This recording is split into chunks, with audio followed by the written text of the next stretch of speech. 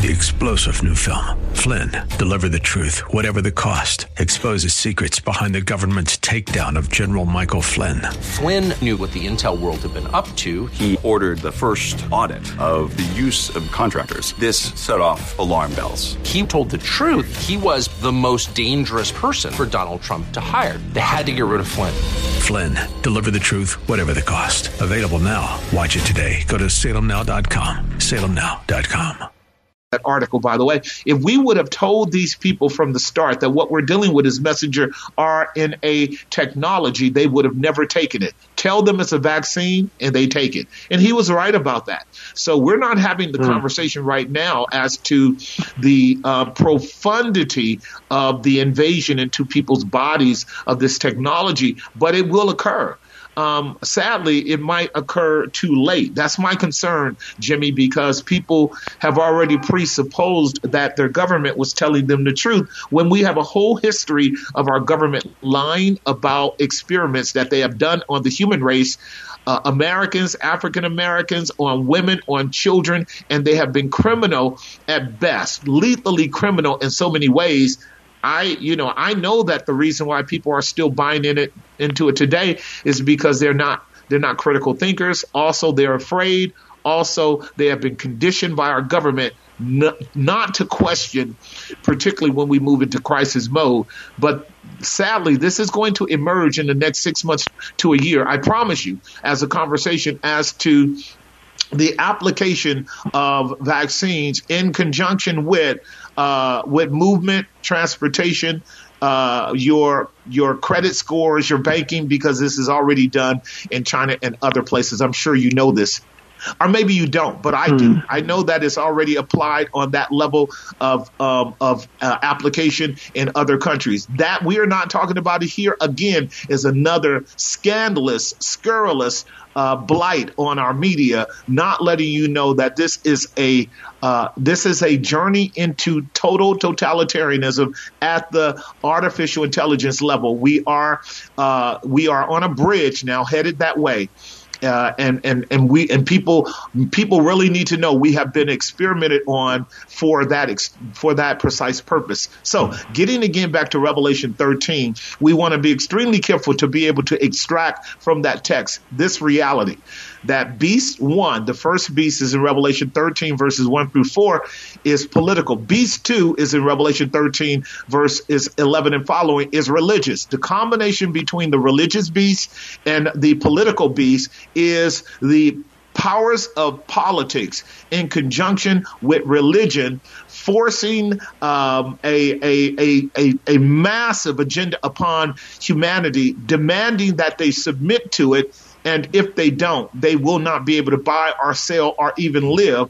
That's exactly what we're experiencing today with government telling men and women, if you don't take the vaccine, you can't buy or sell, you can't go here or there, you can't eat this or that. And it's going to become even more invasive, bypassing you, Jimmy, and going into your bank account and structuring your capacity to actually draw your funds out. You won't be able to do that if we continue to let them take control of our lives. I'll give you the last word before we go to break. Okay, and then no, thank you so much, Pastor. That's helpful. Here in California, with the governor's push to mandate vaccination for all school kids, what can parents do, especially if we can't afford to take our kids out of school? You have to afford to take them out. I want to be extremely clear about this, and I so appreciate you. The reason why you have to take them out is because this overtake of our country by a Marxist system is drawing the line in the sand between people of faith and people who are going to submit to government rule through and through. I don't expect the people who have been compliant up to now, I don't expect most of them to all of a sudden stop complicity, because we have allowed the government to take over so many areas of our lives that we don't even really know what freedom is. Can you imagine your kids going to school listening to this worse than animal dong of critical race theory and social justice, diversity, inclusion, and equity, a DIE system, and somehow think our kids can come out healthy with that. But they've done it. They've been able to win rights to abort children. They've been able to win rights to have same-sex marriage. They've been able to do a lot of things that Americans thought would not occur. But they are a long march socialist agenda that does not mind taking decades upon decades of wearing men and women out and making them complicit. See, for them, it's simply about getting control. And once they get control, they implement their policies, and they don't give a hoot about you. And the real simple thing to do for serious Christians is to opt out of anything that tells them to do anything that's contrary to God's word. So I don't say that you can't do it. I say that you must find a way to be independent. You must find a way to raise your kids in the fear and the nurture of the Lord. You must find a way not to give them over to the state, because as one couple had stated, and I've got to get ready to take a break. It was Brett and Heather Weinstein, and I'm going to be running them on my All Things COVID on Wednesday night. You can watch it if you don't want to show up, grace-bible.com. They're saying that there was a celebration of giving the vaccines to our kids on the same day that Holocaust survivors have been celebrated. This is coincidental, but it's not. It's an indication that that which has been is, and that which is to be, it has already been. The death march and tyrannical controls of despotic countries now are operating at levels of medical technology where they basically can invade your children, particularly the ones that are given to the jabs because parents are stupid enough to do it. And they're going to have horrific consequences to our kids. Horrific consequences to our kids. This is what all the good doctors were saying. By the way, let me close by asking you, have you watched the Senator Ron Johnson symposium? Yes. Okay, so you watched it. Good. That means you're informed, my dear brother. Keep your ear to the pulse. Call me back. This is the Monday edition of Lifeline. We will be right back. On smart speakers and the Odyssey. San Francisco, Oakland, San Jose. A service of Salem Media Group. And now back to Lifeline. I was listening to Jordan B. Peterson educated students on the Gulag Archipelago, Solzhenitsyn's writings on this. He was a philosopher, somewhat of a poet. I was listening to him. I'm going to be sending this out to my All Things COVID group. If you want to be part of it, you can email me at gbchayward@gmail.com. gbchayward@gmail.com, and you can get on a list. And the reason why I'm mailing it out, because I'm sending it out so people can read it, is because, not read it, but listen to JBP. Jordan B. Peterson actually articulate specifically how a country gets overtaken by its own leadership, by its own government, and then isolated, and then separated, and then people who don't comply end up becoming workers in the gulags, and it ends up being lots of workers in the gulags. In fact, it ends up being millions of people in the gulags. In fact, it ends up being people in the gulags who are first workers for the government. In other words, once the laws become so stringent and so tyrannical, if you, who happen to have complied because you feared standing for the truth, somehow get out of lockstep, wake up a little bit, start whispering. What you don't know, and Jesus said it in Matthew 24, these will be times when your parents will betray the children, and the children will betray the parents, and the fathers will betray the sons, and the sons will betray the fathers, and et cetera, because everybody is going to be walking in what Jesus said in Matthew 24:13. The love of many will wax cold. See, agape love has the capacity to lay down its life for others. No other love can do that. And so when the love of many waxes cold out of fear and out of self-preservation, you will turn your own loved ones in. This is the way Deuteronomy 28-32 laid it out. Leviticus 26, God had warned Israel, if they go into the land and they depart from him, he would give them over to the kind of tribulation where they would eat their own children. Well, I am afraid that when folks are being warned again and again and again about the vaccines, these gene therapies, and you plug your own children, you're right there.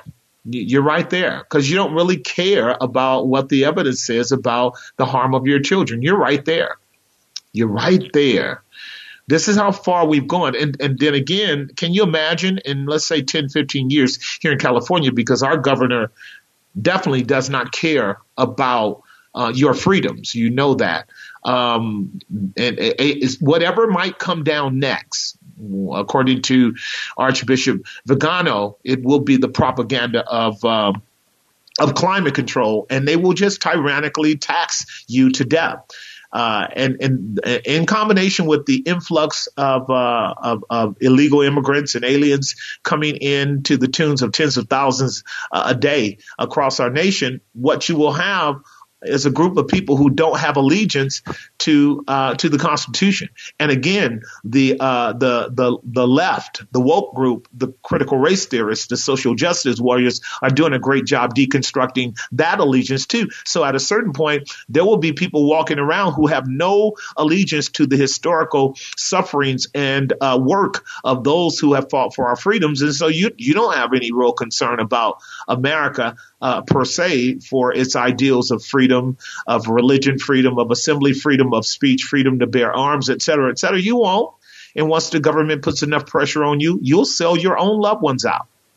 That's what Jesus said, Matthew 24. See, the word of God is always relevant because truth is always relevant, never antiquated, never out of date. We are cycling through once again a time where humanity and the larger populace has lost its moral and ethical compass. And now it's just in a kind of relative survival mode. And yes, we're seeing a lot of states back away from this foolishness called COVID. But that won't happen in every state. California's not going to do it. New York's not going to do it. You're going to have to fight like I don't know what to stop them. And if you're not willing to fight, then you're going to be a slave of the state. But what Jordan B. Peterson was indicating by this fascinating tale of what Solzhenitsyn himself went through, because he was in the camps, albeit because he was a scientist, he was a smart man, they put him in the better parts of the camp, like you do here in the States with people that are, committing federal crime. They have a better life than folks on the ground. In any event, what he described in many of the letters and many of the writings is how the people that were in these camps were people who at first worked for their government, spying on their neighbors, telling on them. And from what I understand right now, there are tons of people being enlisted by our government to be what are called basically watchers of people who don't comply with COVID. Well, we already know people are doing that just on their own. They don't mind turning you in if you are not wearing a mask in a particular facility. Do you see what I'm saying, ladies and gentlemen? Do you see that we are under siege, just like Israel was under siege? The way our country was taken over in the days of the early Bible was that you seized that particular country, surrounded it, starved it to death. So we are incrementally experiencing right now inflation, a gradual shortage of food. All of this is going to be done slowly. That's the proverbial frog in the pot thing. You can laugh all you want to, those of you who are naysayers, but if you do the evaluation, you'll see that it's happening right before our eyes. Things are getting worse, not better in that regard. It just is. So some of you who are smug in your jobs, who are not threatened at some of the more urgent levels, like people on the ground, you can walk in denial all you want, but in a few years, the denial will be over with, because there will be a real division between the people who are done with all of this foolishness and the people that are willing to comply. And it will be of biblical proportion. And you're going to see more harm done psychologically, sociologically, economically, fiscally. You're going to see more harm done in terms of protocols and policies from government. There's something else coming not too long from now that will once again destabilize and continue to put people in paradoxical landscapes. That is, people being in opposite positions of each other out of fear and out of a lack of willingness to stand up for the truth. That's going to happen. And one of the lessons that Solzhenitsyn was trying to get across about the Gulag archipelagos, the islands of slavery that was taking place in Russia, is that it never had to happen if people would have stood up before it occurred. It never had to happen. But people were quietly put to sleep and made to trust the government while people in the middle of the night disappeared. Now we're experiencing that kind of protocol in the censoring of people from the media, and no one cares.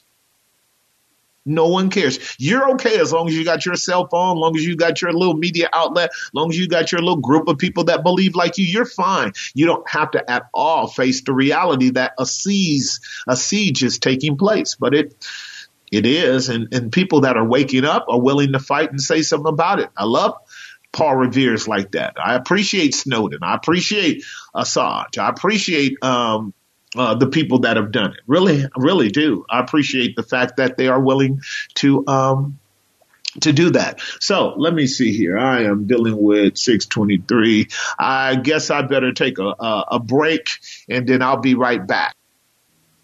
Oh, I got that. I'm sorry.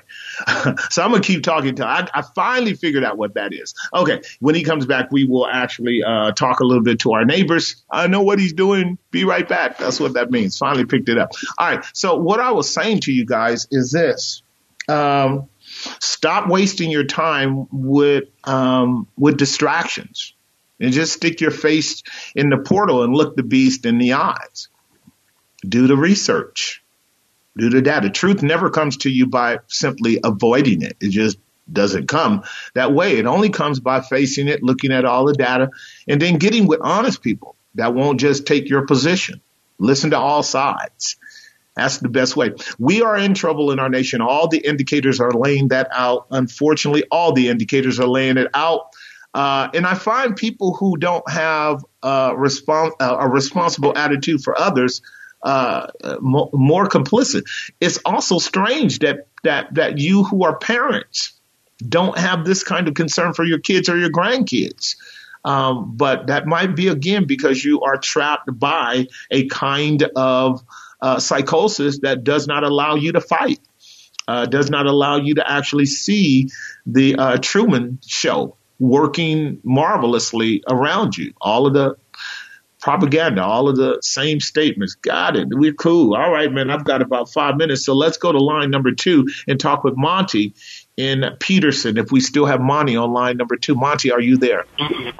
Yes, I'm here. How's it going, Pastor Jesse? I'm great. What's your thoughts? I had a biblical question. So Sure. The question was, will there be a second chance for salvation after the rapture?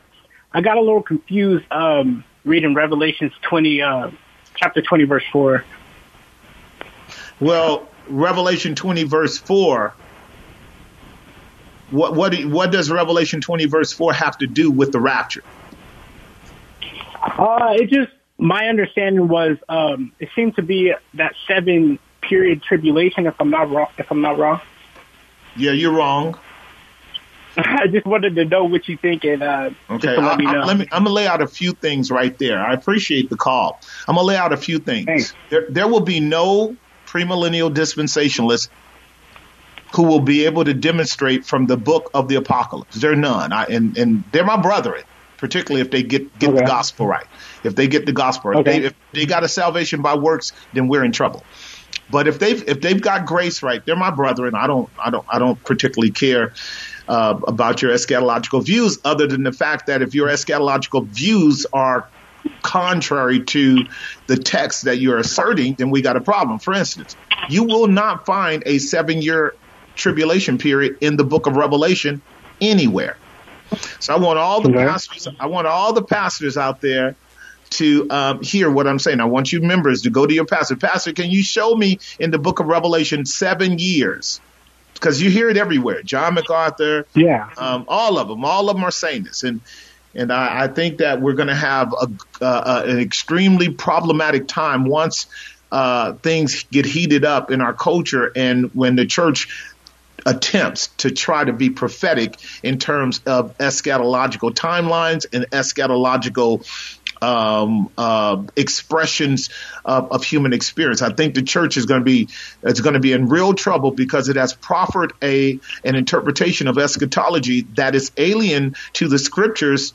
It's late in history, and it does a lot of damage to the continuity of hermeneutic across the New Testament. In other words, it really is what many of us know as a basic Jewish-centered eschatological framework. It's not church-centered. It's not Christ-centered. It's Jewish-centered.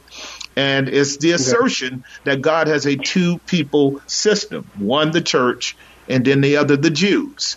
That needs to be, just like this COVID scam is being unpacked by a few of us, and it would have been better if all of the good doctors had been able to debate this publicly, then we get a chance to see. But premillennial dispensationalism enjoys almost a monopoly in most of your evangelical churches today without question. You're not going to get 7 years in the book of Revelation. The 7 years for them is plucked up out of a very questionable hermeneutic in Daniel chapter 9, verses 24 through 27, of which many of us who have a much more long-standing, historically grounded interpretation, whether that be the postmillennial view or the amillennial view, we would never take Daniel chapter 9, 24 through 27 and segregate it, create a gap theory, assert that the last and final week is a 7-year tribulation period of which no one knows. When God is done with the church age, he then will implement that last 7-year period as a tribulation period for the Jewish people. And in the middle of the week, Antichrist rises up and goes into havoc, so that you have either what is called a pre-rapture, mid-rapture, or post-rapture assumption in terms of the tribulation. And so people are freaking out that we might be headed towards tribulation. The church has always gone through tribulation, my dear brother. It has always gone through tribulation. Tribulation is not something for which a true believer is not already insulated. We are insulated for tribulation. We're made for tribulation. It's just whether or not we want to get our categories right, such as the rapture. What does that mean? How does it employ itself legitimately? I would again say, and I definitely appreciate your concern, is that, again, my brothers who deal with the apocalypse, the book of the Revelation, John, David, Jeremiah, etc., they don't actually really exegete the book. They skim over the book and just, hodgepodge different texts of scripture and basically tell you, once you get to chapter 4, the church age is over with. We're dealing with the tribulation period. We're dealing with the Jewish period, and that ends at Revelation chapter 20, if you will, and then we go into the final judgment and into what is called the eternal state in Revelation 22. That's easy to say. Yeah. But just like what you're doing right now, you're confused with how to handle Revelation chapter 20, because you're trying to squeeze in a presupposition into a place in which that presupposition has no legitimate grounds for being there. I get it. I totally do. If you email me, I'll help you out. gbchayward@gmail.com, gbchayward@gmail.com, because I've taught on this throughout this year. I taught on it during this whole COVID time, the 4 views, and I talk about the weaknesses and strengths of the premillennial dispensationalist view. The only strength that I see about the premillennial dispensational view is that it hasn't happened yet. And that works with anything. You can talk about something happening from 5 years from now and no one can disprove it. But other than that, it has problems because it makes certain assumptions that it cannot validate in the New Testament, in the apostles' writings at all, or in the teachings of Jesus. So we've got some problems to work through when it comes to premillennial dispensationalism. The last thing I want to say, I got to go to a break, is It's not a grounds for the division of brethren, but it is a necessary battle, because when you talk about casting a vision for the people of God, if you can't groundly square that on the totality of Scripture in a continuity of prophetic truth from the Old Testament to the New Testament into the book of Revelation, you are doing what some of the ancient theologians said. Dr. Kirshner says dispensationalism is nothing but hermeneutical fragmentationalism. And once you fragment the Scripture into dispensations, nobody else can actually interpret the Scriptures with any sanity except they buy into your hermeneutical paradigm. And that is a dangerous way to approach the Scriptures. But that will be talked about in the future. Listen, thank you for the call. Again, gbchayward@gmail.com. I will help you out. We will be right back. 60. And now back to Lifeline. There is one true and living God. He's revealed in terms of Scripture language as the Father, the Son, and the Holy Spirit. One God revealed in three persons. We call this the triune God. It might be a challenge for the intellect around categories, but it's one what, three whos. He is God, the Father, Son, and Holy Spirit. And Paul said in Ephesians chapter 4, there's one God, one Father, one Lord Jesus, one Spirit, one faith, one baptism, one body. Paul never imagined splitting the Gentiles from the Jews. He never imagined that. No matter how you want to handle Romans chapter 11, he never imagined saying there's one plan for the church and one plan for the Jews. He never would have imagined that. Neither would John have imagined that. When Jesus said in John chapter 10, somewhere around verse 16 and following, other sheep have I that are not of this fold. Them also must I bring in, and there will be one shepherd and one fold. One shepherd, one fold. Jesus is the one mediator between God and man, and of all the nations of the earth. Men and women from every nation, kindred, tribe, and tongue enter into the one body, which was purchased by the one blood of the one Lord, which is evidenced by one baptism, and is up under and subsumed by the authority of one true and living God. We are men and women who have been born again, who have been brought into the body of Christ, and that body of Christ is one. And Paul made it explicitly clear. No more Jew or Gentile, but one in Christ. The middle wall of partition being broken down. Anytime you move into two brides or two peoples or two communities, you have adulterated the gospel, of which Paul and the rest were told to contend for the faith that was once for all delivered unto the saints.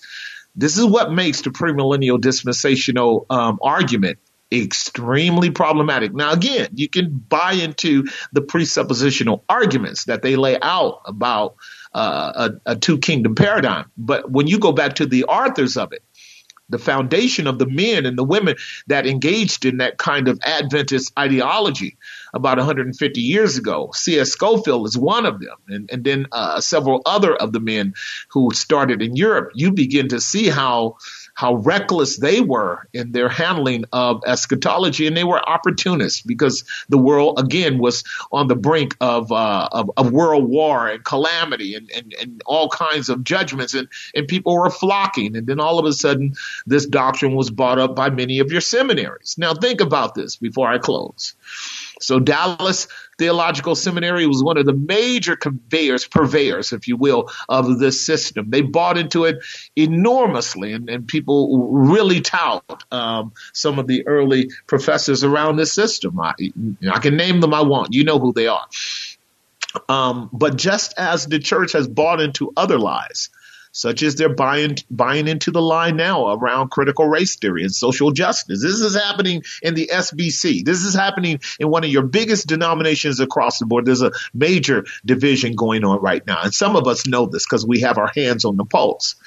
The church is not infallible. This is why we broke away from Rome, because of its absolute abominable position, asserting that it had the means by which men and women could be saved. And if they didn't follow the seven sacraments, they couldn't be saved. And here you have the Pope now, presently, in utter lockstep with this critical race theory and this social justice and this COVID scheme.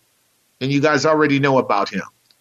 There is complete flux and infighting and debate and conflict and again, cross purposes in the Catholic Church around this same thing. Why? Because this is a global battle that is spiritual in its nature and is both cosmological and microbial at the same time. It is down at the microspheric level. This is a battle of bodies. This is a battle of minds. Satan wants your body. He wants your mind. That's his goal, is sit on the throne of your heart and rule as God.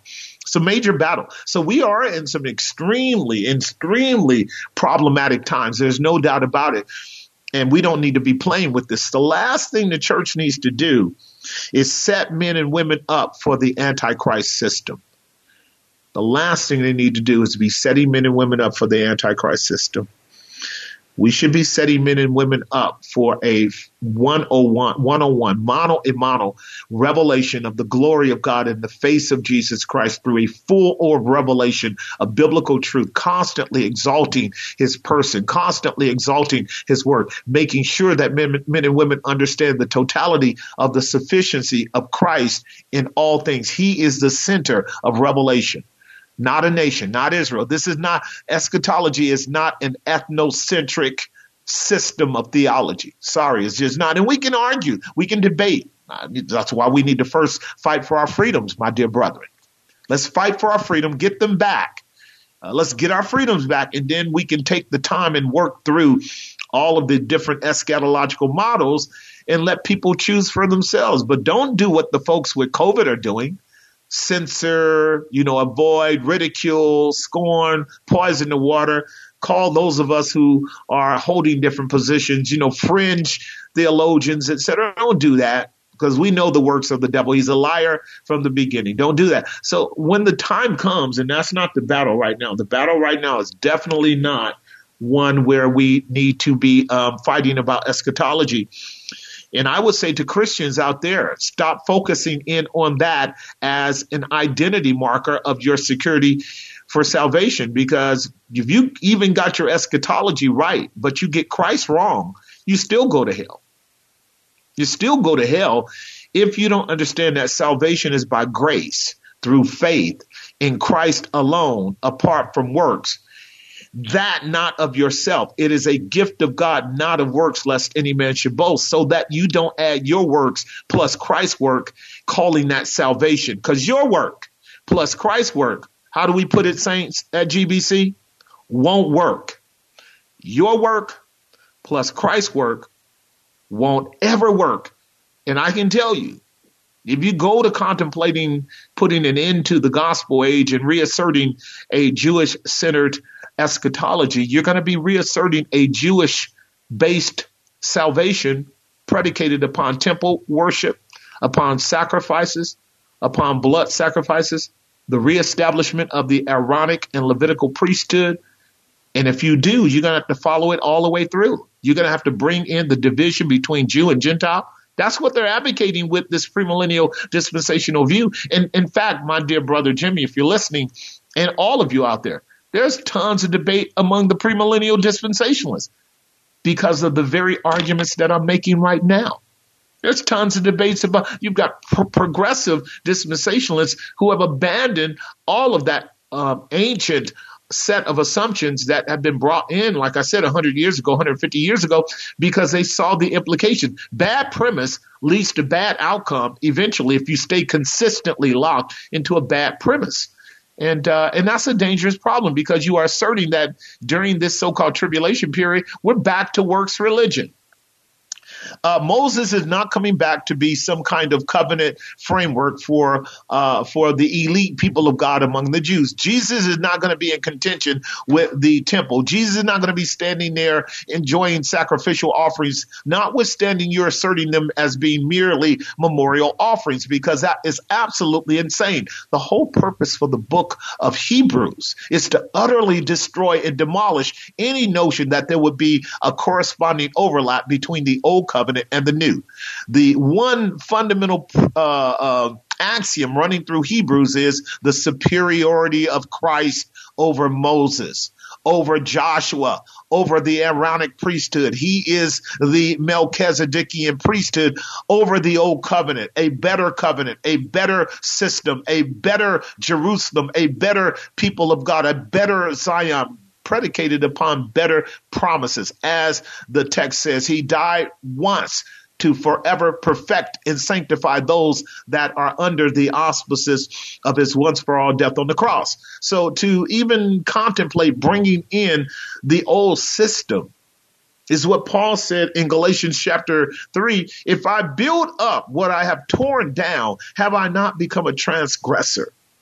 And these would be just the tip of the iceberg of the arguments that many of my healthy and robust professors and theologians who understand eschatology historically would bring to the table to help our dispensationalist brethren understand the trajectory of that hypothesis will logically lead you to works religion if you don't stop it before it goes there. So that's really what you guys need to be careful about, promoting that system, not knowing what it denies, not knowing what it mitigates, not knowing what it approves of and what it opens the door for is a very serious problem. This again, as I stated,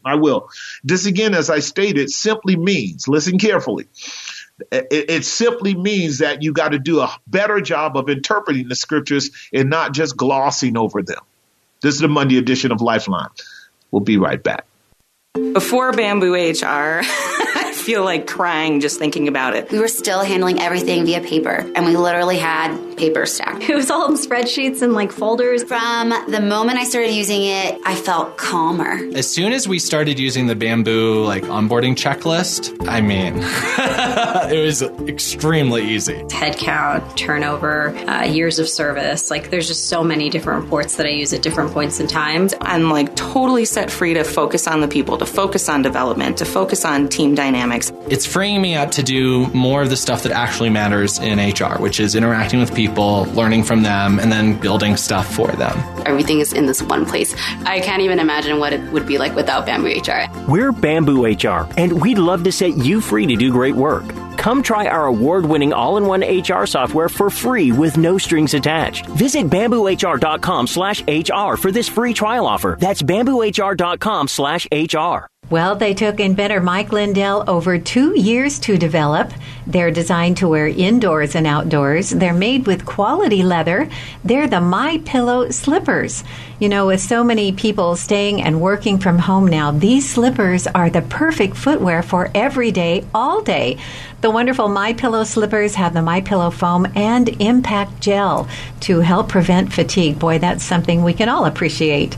Something else we can appreciate, a 50% discount. Yes, for a limited time, Mike Lindell is offering half off the normal price.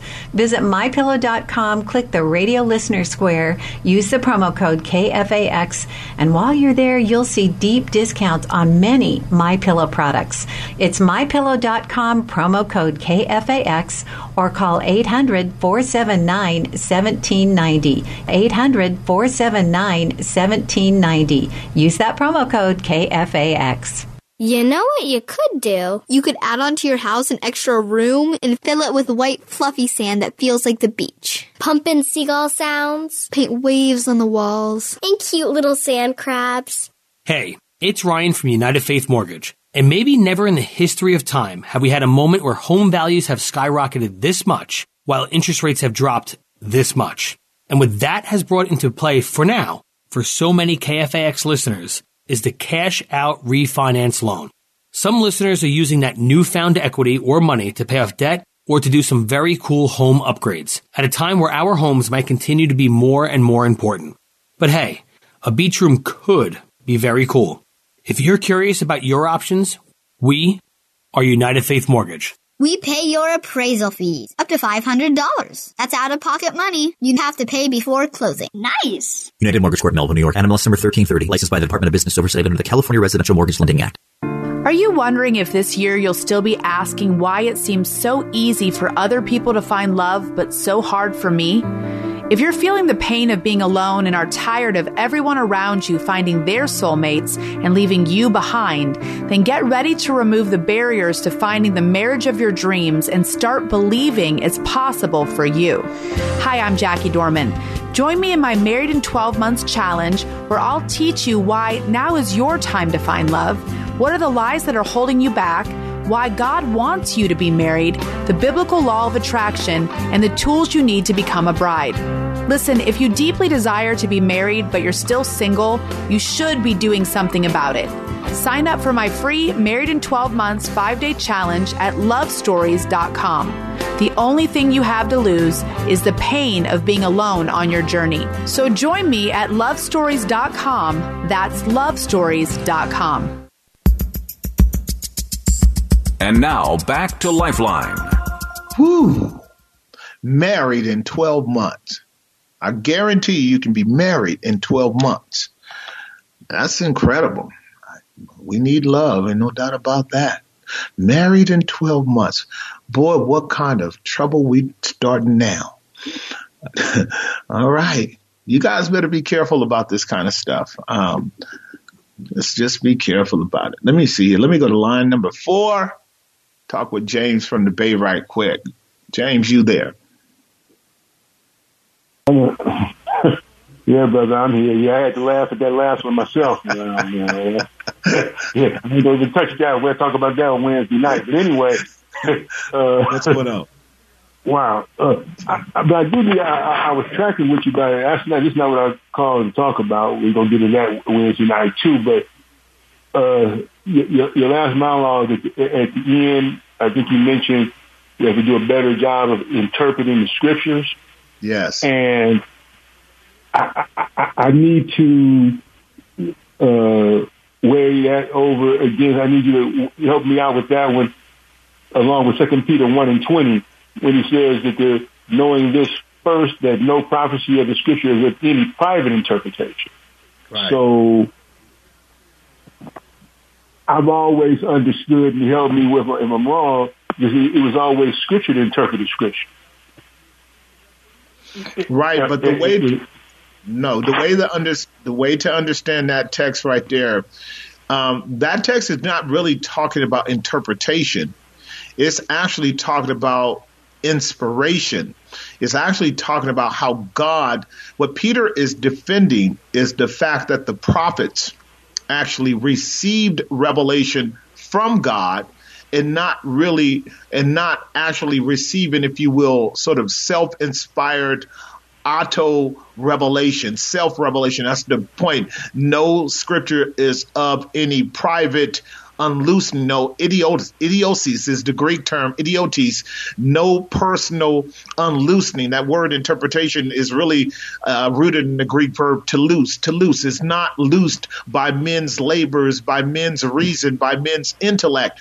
So he's presupposing that we understand that the role of the prophets were to speak for God. So they were inspired. What Peter is saying is that their inspiration didn't come from themselves. Otherwise, we would have 66 books, James, that would be so irreconcilable, so incoherent, so contradictory, so filled with the unique handprint of human reasoning that they wouldn't have this kind of divine continuity that we find from Genesis to Revelation, because every man would be an interpreter of his own. He would actually be an expositor of self-generated revelation. That's what that text is talking about. So it's not talking about how to interpret the scriptures. It's really talking about how the scriptures came to us. It didn't come to us through mere human reasoning, but the Spirit of God moved men and caused them to receive from God. That is the unloosening, the luo, the revelation from heaven came to them. Inspiration allowed them to declare it first. That was called the vocalized or spoken word of God, and then write it down later. Sometimes it was spoken and written, and sometimes it was just written. So finally, we have what is called by Paul in 2 Timothy 3:16, the inspired revelation. All scripture is given by inspiration of God, and therefore the prophet thereby. So what you have in Peter is really how the word came down to us in terms of loosening, revelation, and unloosening. They came down from God to men, and they were moved by the Spirit of God to say it and or write it. Then we move into what is called interpretation of the text. So when we talk about interpretation of the text now, we're talking about following the biblical rules as laid out by Peter, laid out by Christ. When Peter said in 1 Peter chapter 1, verse 10 and 11, that holy men of old, that the angels inquiring as to the coming of Christ, both in terms of his suffering and his glory, as the Spirit of Christ was in the prophets, signifying, meaning that all the prophets, this is what Peter said in Acts chapter 10, all the prophets prophesied of the coming of Christ, of his person and of his work. Not some of the prophets, all of the prophets. So the through line of biblical interpretation, the meaning of scripture has to be the meaning that is centered in the person and work of Jesus Christ. So Jesus said in John 5:39, you are searching the scriptures. That's the indicative form. It is not an imperative. It's not a command. He didn't say go search the scriptures. He said they were searching the scriptures. In them, they thought they had eternal life, but they are they which testify of me. So what Jesus is saying, the substance of scripture from Genesis to Revelation is about the person and the work of Jesus Christ. And finally, again, and you've heard me say this before, Revelation chapter 19:10, John was told by the angel to worship God because the testimony of Jesus is the spirit of prophecy. How do we know that all of these men, these 45 plus authors over so many years, 1,500 years to 1,600, were actually inspired of God? Because their writings cohere. Historically, they cohere.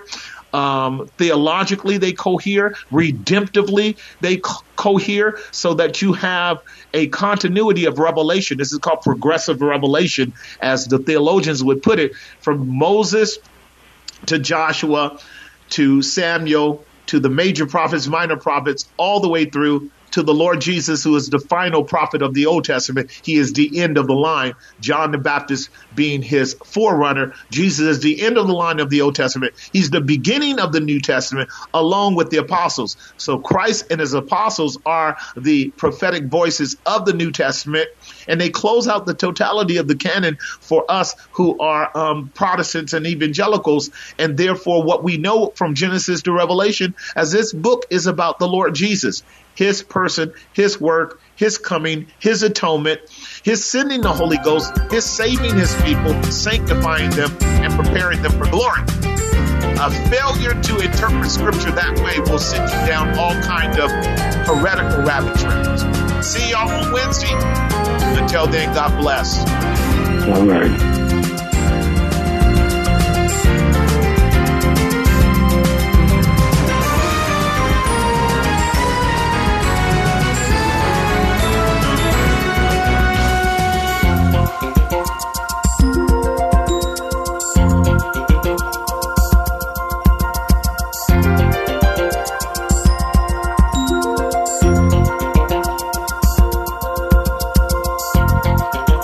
Opinions expressed in the preceding program do not necessarily represent the views of the ownership, staff, or management of KFAX. Copyright Salem Communications, all rights reserved.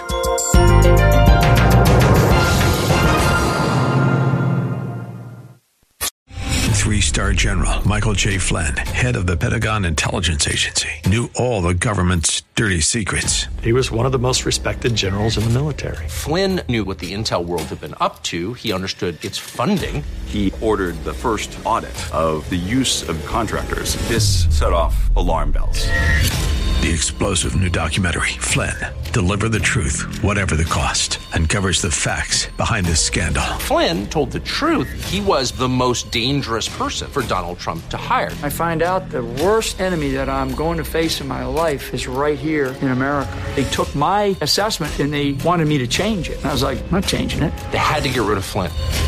With in-depth interviews, archival footage, and never-before-seen personal records of the man behind the headlines. I just felt like I was drowning. Flynn, deliver the truth, whatever the cost. Available now. Watch it today. Go to salemnow.com. salemnow.com.